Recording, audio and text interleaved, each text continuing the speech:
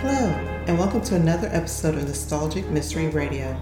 I'm your host, Stevie K, and it's my honor to bring you the radio shows of yesteryear. For today's episode, I bring you The Adventures of Philip Marlowe, episode titled The Orange Dog, original air date January 22nd, 1949, where Marlowe looks for a woman's missing sister and instead finds himself in Chinatown on the trail of the Orange Dog of Foe. So sit back and relax, and I hope you enjoy this Nostalgic Mystery Radio. Thank you for listening. A startled corpse, a blue-eyed woman, and a cryptic message scrawled by a dying man, with the pieces of a Chinese puzzle that wouldn't fit together, until I found out what was deadly about the Orange Dog. From the pen of Raymond Chandler, outstanding author of crime fiction, comes his most famous character as CBS presents The Adventures of Philip Marlowe.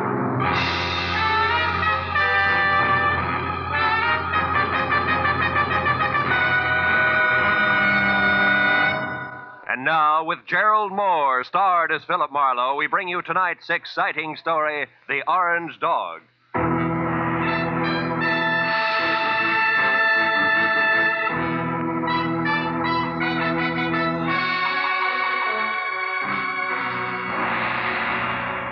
By 6 in the evening of a very slow day, I'd resigned myself to the business of no business. So I took my feet down from my desk, switched off the lights, and started out the door for home with the prospect of a nice, quiet evening ahead of me. But I didn't make it, even as far as the door. Oh. Hello, Philip Marlowe. Marlowe, my name is Shelley Martin.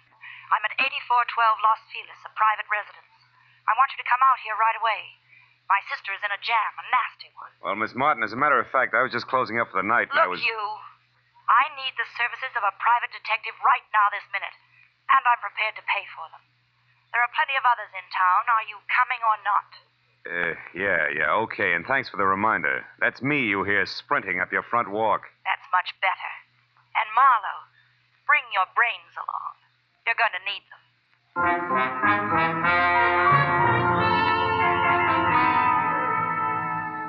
And that was the end of my quiet evening. But I just couldn't resist those government engravings of Mr. Lincoln. So I drove down to Weston, turned off on Los Feliz, and found the number 8412. The yard was an overgrown tangle of perennial plants losing their battle with the weeds. It was like a girl in a strapless evening gown with her hair up in curlers. However, I could see a light through the Venetian blinds, and the doorbell worked, with a resonant two-tone chime that caused the door to open just far enough to allow a pair of eyes so blue they were almost purple to peek out at me. Yes, what is it? I'm delivering that private detective you ordered. Oh, Marlowe, come in. Thanks. Sit down, won't you? Thanks again. All right, what's the next move? It's about my kid sister. Mm-hmm. She's involved with a man named Lou Horner, a San Francisco broker. She's quite deeply involved, I'm afraid. Oh? You see, some very strange things are going on, Marlowe, and my sister is a naive kid caught right in the middle of them. Yeah, I see. What sort of strange things, Miss Martin? Shelley. Sweet. Well, to begin with, when I arrived from San Francisco today, my sister called me and asked me to meet her here in this house. When I got here, the lights were on, the radio was playing, and the front door was open. But the place was deserted. Whose house is it, Horner's? No, I think she said it belongs to a friend of his who's in Europe now. This Horner person uses it when he's in Los Angeles. Well, couldn't they have stepped out for a while? Mm-mm. You know, you don't look the type, Shelley, but maybe you're just panicky, huh? No, I'm not being panicky. All right. Where's the nasty jam? Right behind the couch. Take a look. Okay. But you know, I see what you mean. Who is he, Shelley? How'd he get here? Maybe it's Horner, I don't know. I tried to search him, but I couldn't. Mm-hmm. Well, it wouldn't have helped anyway. Whoever shot him cleaned him out. No wallet, no papers, nothing. I found this magazine lying under his hand. Look here. Mm-hmm. He must have written this just before he died. Where's that? Here. Oh. It says, call Marion tonight about the Orange Dog of Foe. Orange Dog of Foe. For what? That's why I called you, Phil. Marion is my sister. And whatever the Orange Dog of Foe is, it must be awfully important. We've got to find out what it means, Phil, for Marion's sake. So far it means murder, honey, and that's for the cops. No, Well, all right, call them. But keep Marion's name out of it. A thing like this could destroy her. But look, maybe she pulled the trigger on our friend here. Maybe, but I don't think so. She's a sweet kid, Phil. Give her a break. If I'm wrong, I swear I'll help you bring her in myself. Is that fair enough? Okay, Shelley, it's a deal. It makes just as much sense as the orange dog of foe, but no more.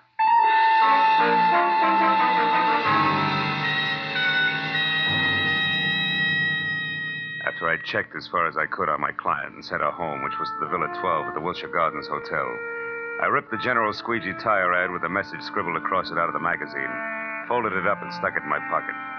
Next, I called Lieutenant Ibarra at Homicide and told him where I'd found a body, probably named Lou Horner, leaving out all the details about Shelley, Marion, and the orange dog. Then I started out the door, but got back as a shadow slid across the walk. I caught a glimpse of a large, ugly head of long, dirty hair set on a small, ugly body that was moving fast. By the time I got out on the walk, Longhair was already putting mileage on a green coupe with a broken tail light. It winked mockingly as it went out of sight. So I got in my car and headed for New Chinatown. It was the logical place to get some information regarding a Chinese dog. I saw a light filtering through a dingy window, illuminating the words James Tang, dealer in Oriental curios. Inside the musty shop, a little man, dressed in a black kimono, drifted forward, softly. Yes? I think perhaps you can help me, huh? I am honored. To be able to help would bring fragrance of plum blossoms to my nostrils, carpet of rose petals to my humble floor, and 1,000 blessings upon my head. Oh, that's very pretty. Tell me, what is the dog of foe? The dog of foe? Why this? This fantastic creature here is called the dog of foe. His fierce eyes and snarling mouth are to frighten away evil spirits from temples of Buddha. Why do you say called the dog of foe? Amateur collectors and auctioneers have named him that.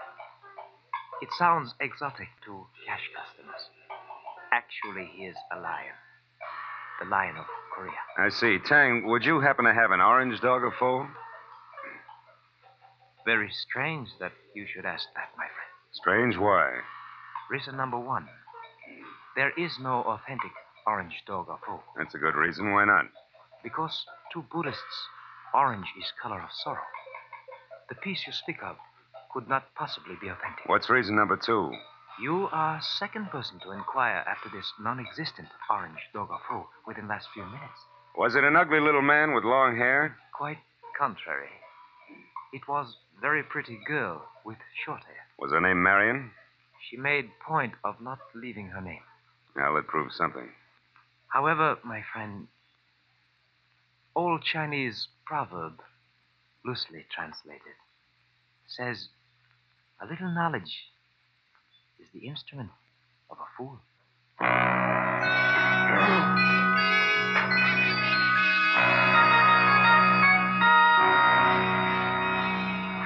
There were 9 other curio shops in the neighborhood, so I started making the rounds for the non-existent orange dog of foe and a girl who was interested in one.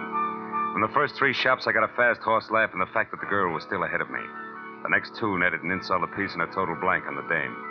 And from the 6th, called Saxon's, a glossy, well-ordered place on West 7th Street, the only effect was a coldly curious raised eyebrow. The man in front of me, whom I took to be Mr. Saxon himself, was a gaunt white Russian with a high, naked head the color of warm paraffin. His slender fingers played nervously with each other as we talked. The orange dog of foe. Yes, I have heard of such a piece, I think. It would be porcelain. Probably. This is your business. Who has it, Mr. Saxon? Can you tell me? No, I'm sorry.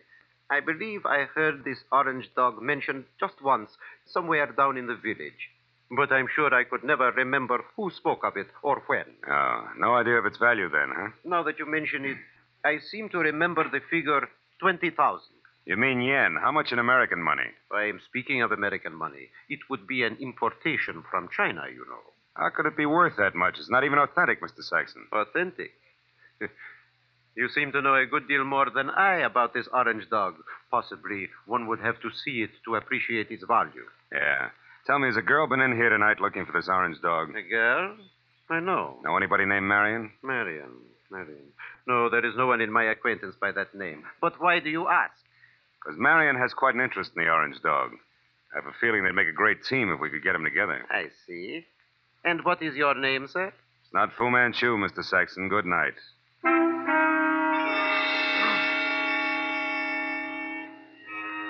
Saxon's expression didn't change. I turned and walked out of the place, and then because, with both of us using double talk, the conversation was bound to deteriorate. At least I had found out that the orange dog of Foe existed and was going for a very high figure, especially for a phony.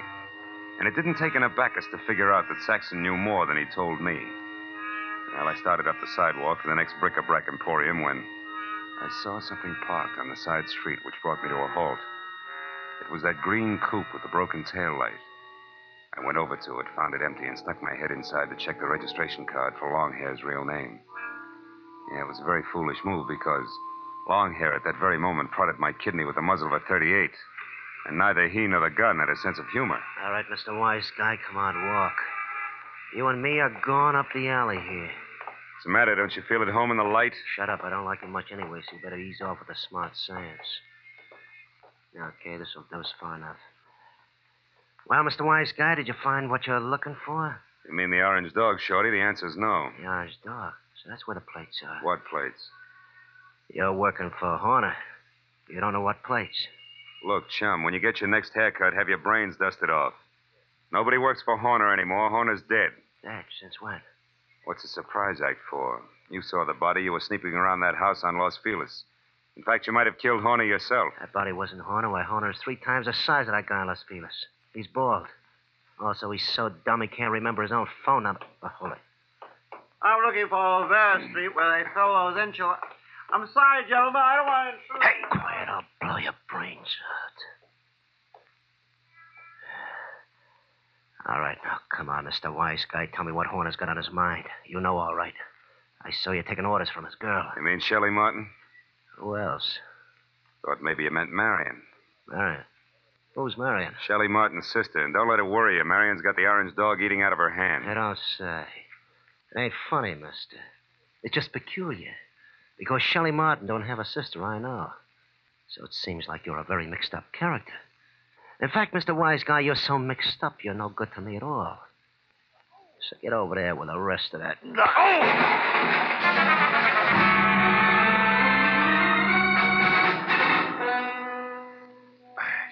I took my time getting up. The dirty, long-haired little man was gone, and my head ached from the rap he'd given me with the pistol barrel. And I was disgusted with myself.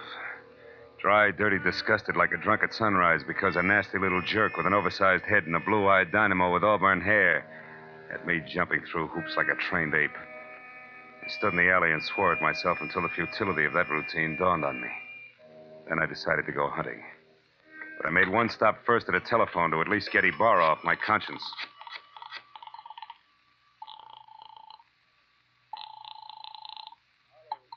Lieutenant Ibarra. Mahalo, Lieutenant. I just found out that body on Los Feliz isn't Horner. I knew that an hour ago. Huh? The body isn't Horner's, and Horner is no broke. He's a counterfeiter, a big one. Oh. The dead man was a Treasury agent named Slade who was closing in on Horner.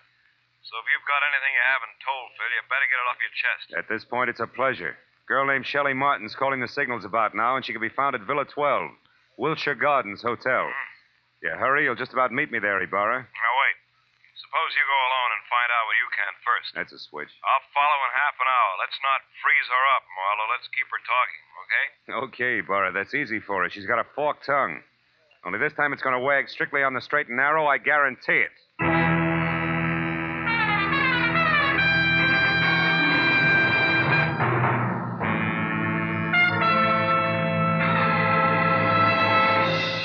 In just a moment, we will return to the second act of the adventures of Philip Marlowe. But first, it's no mystery that hunger and cold confront many families abroad this winter. CARE will help feed and clothe these needy people. CARE, the safe, sure, non-profit way to send supplies to Europe and Asia. A check to CARE for $10 will send a 21.5-pound, 41,000-calorie food package, or a baby food package, or a layette, or a baby blanket package, or material for clothing. CARE guarantees delivery. You get a signed receipt that your package has reached its destination. Write your check tonight Mail it first thing in the morning to CARE, C-A-R-E, 50 Broad Street, New York City. And now, with our star, Gerald Moore, we return to the second act of Philip Marlowe and tonight's story, The Orange Dog.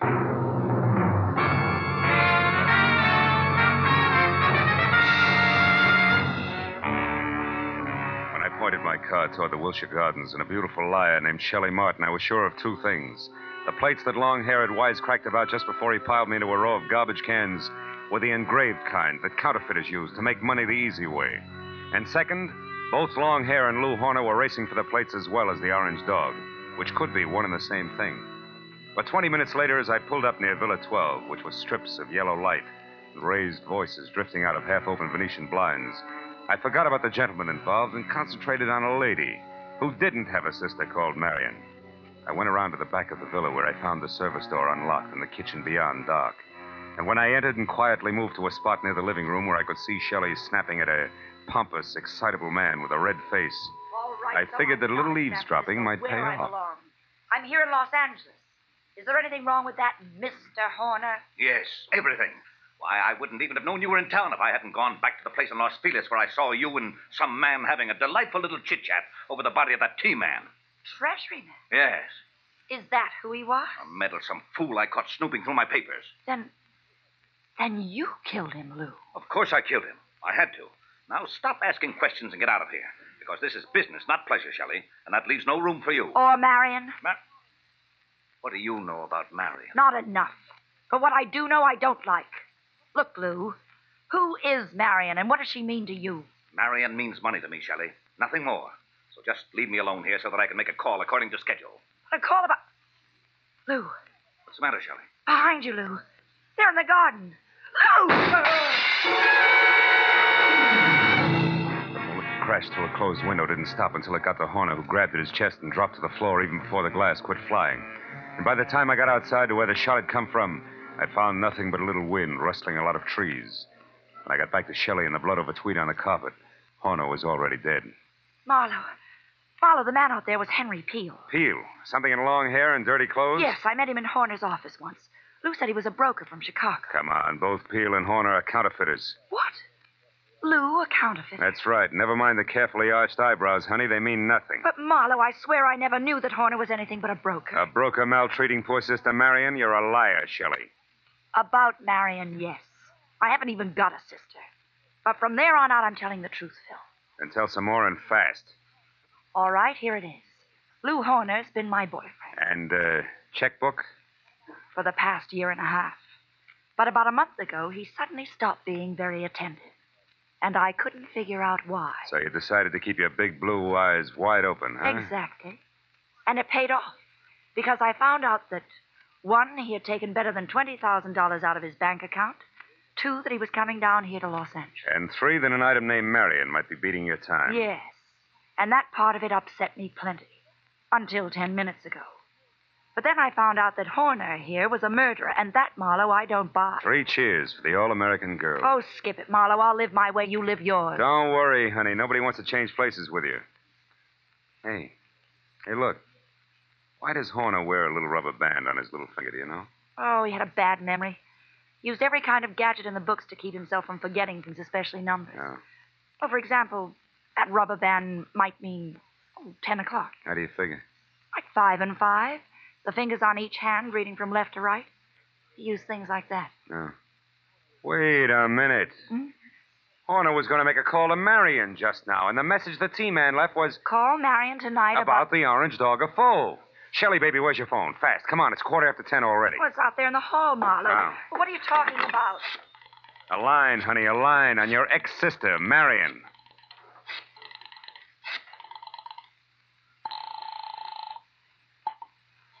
This is Mr. Saxon. Ah. Lou Horner, Mr. Saxon. I know I'm some 15 minutes late with this call, but I'd still like to see you about the Orange Dog of Foe. Certainly, Mr. Horner. The orange dog is here, waiting for you. Good. I'll be right over. Marlowe, who is Mr. Saxon? A man very close to a lot of trouble, Shelley. Now, look, you wait right here for the law, and in particular, one Lieutenant Ibarra. Tell him nothing but the truth about Horner and what he meant to you in dollars and cents, and you may be all right. But where are you going, Marlowe? To a curio shop on West 7th Street to see, among other things, the Orange Dog of Foe.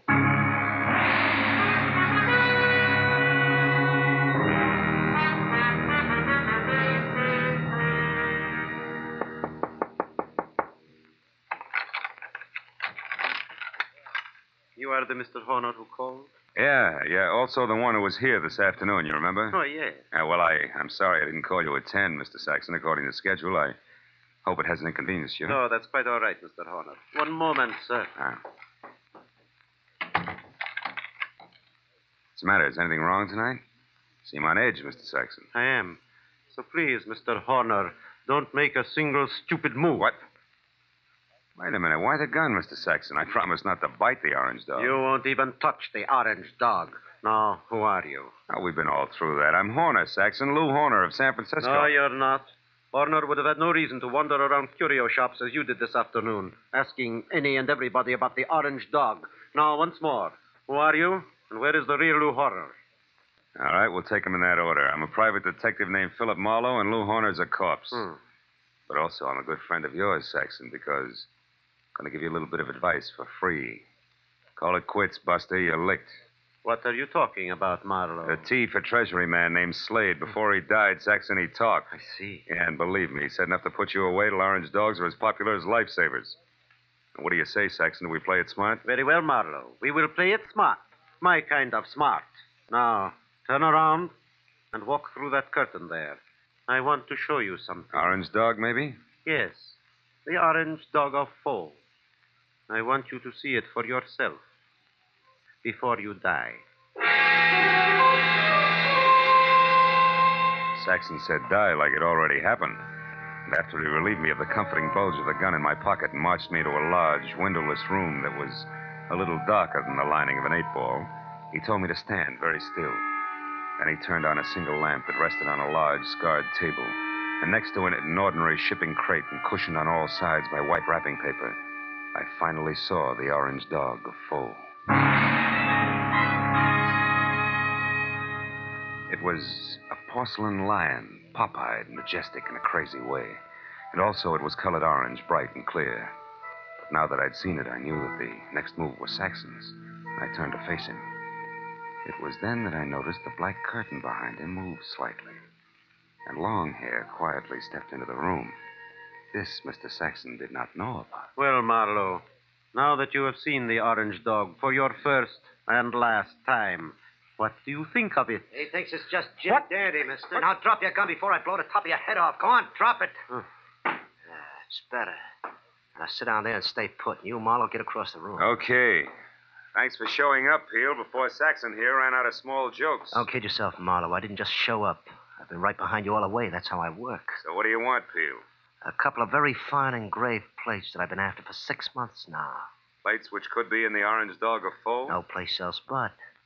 Or did you think that maybe the late Mr. Horner wanted as an ornament? But that's all it is. There are no plates in the Orange Dog. It is only a collector's item. And you're a liar, Saxon. And I know the best way to prove that. Marlowe, pick that thing up and toss it against the wall. No, don't. I tell you, there's nothing in it. Toss it, Marlowe. Go on. Okay, Peel. Now we'll see who's right about the plates being here. Nothing, huh, Peel? No. Nothing. All right, Saxon, get up. I want to know what the plates are, so I'm going to count to 3. That's how long you have to live if you don't tell me. No. Peel, believe me, there are no plates. 1, 2. Hold it, Peel. Wait. Here are the plates. Here. In this jeweled box. Look, right here, under your nose.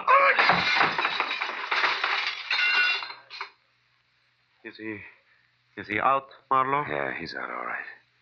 He took the light with him, too. Is there another lamp in here? No, there isn't. Nor is there another gun. Why, you stinking little... Wait a minute. Those sirens, Saxon, they're heading this way. Police? Yeah, the police.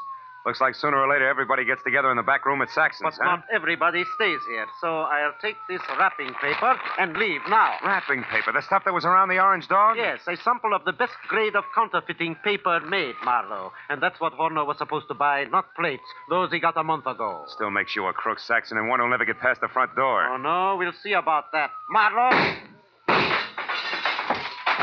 Keep shooting, Saxon, in the dark. You got 4 shots left. You filthy meddler! Only one now, Saxon. That's number 6. You're through, Saxon. By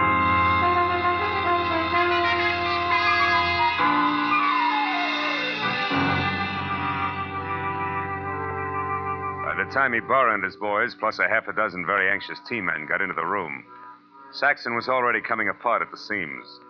After a half hour of steady questioning, he split wide open and led us all to a basement hideout where the T-men went wild over a few thousand sheets of A1 counterfeiting paper.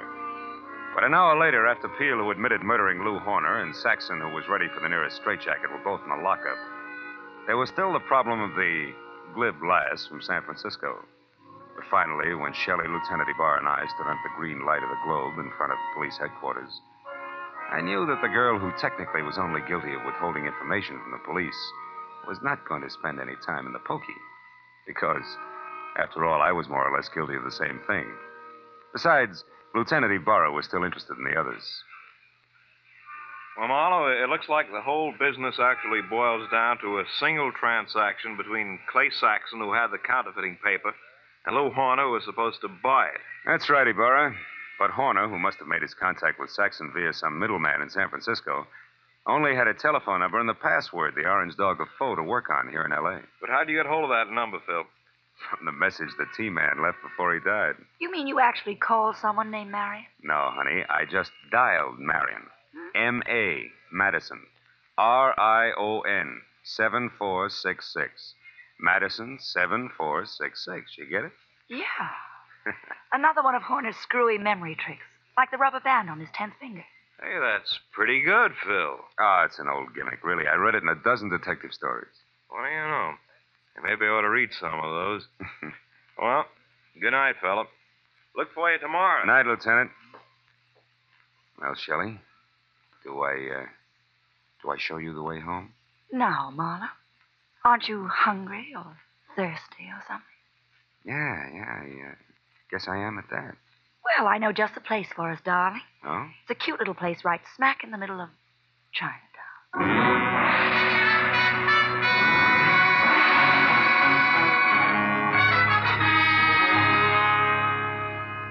Well, we got through a small Chinese dinner without seeing or hearing from a single orange dog. And when it came time to leave, I was thinking that Shelley wasn't really too bad a kid at that. So when she left the table to powder her nose, I started to make plans. But when she got back, I forgot about them because in the meantime, she'd run into an old friend. Yeah, a rich old friend who was all alone in the big city. I said I didn't mind taking a rain check when she explained that he was from Kansas City and a broker at that. He certainly was overweight. Too much steak and potatoes. Steak and potatoes. Wonder if Lindy's is still open.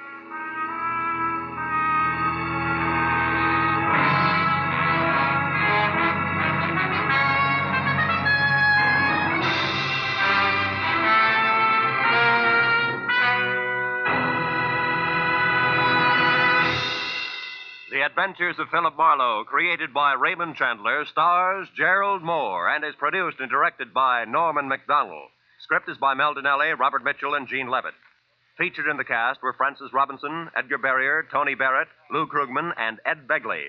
Lieutenant Detective Ibarra is played by Jeff Corey. The special music was by Richard Orant. Be sure and be with us again next week when Philip Marlowe says... I was hired to find a blackmailer, and I did. But first I found a badly beaten Adonis, a Jezebel with an accent, and a man who had been an easy mark for murder.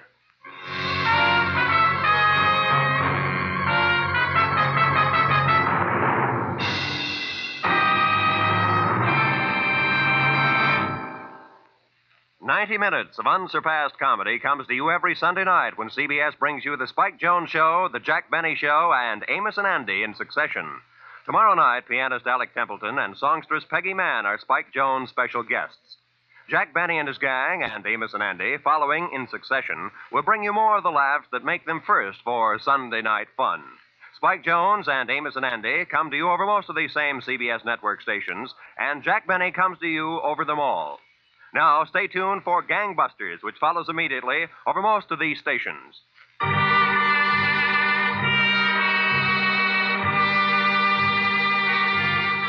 This is Roy Rowan speaking for CBS, the Columbia Broadcasting System.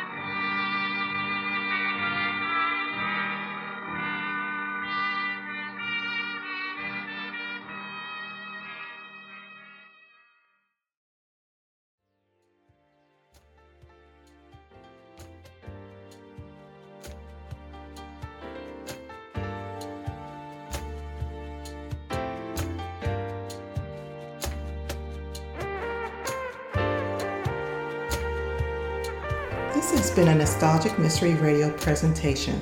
I hope you enjoyed this episode. Please feel free to like and rate this podcast on your favorite app. Also, there's a Nostalgic Mystery Radio YouTube page for your perusal to subscribe to. You can contact me by emailing me at nostalgicmysteryradio@gmail.com.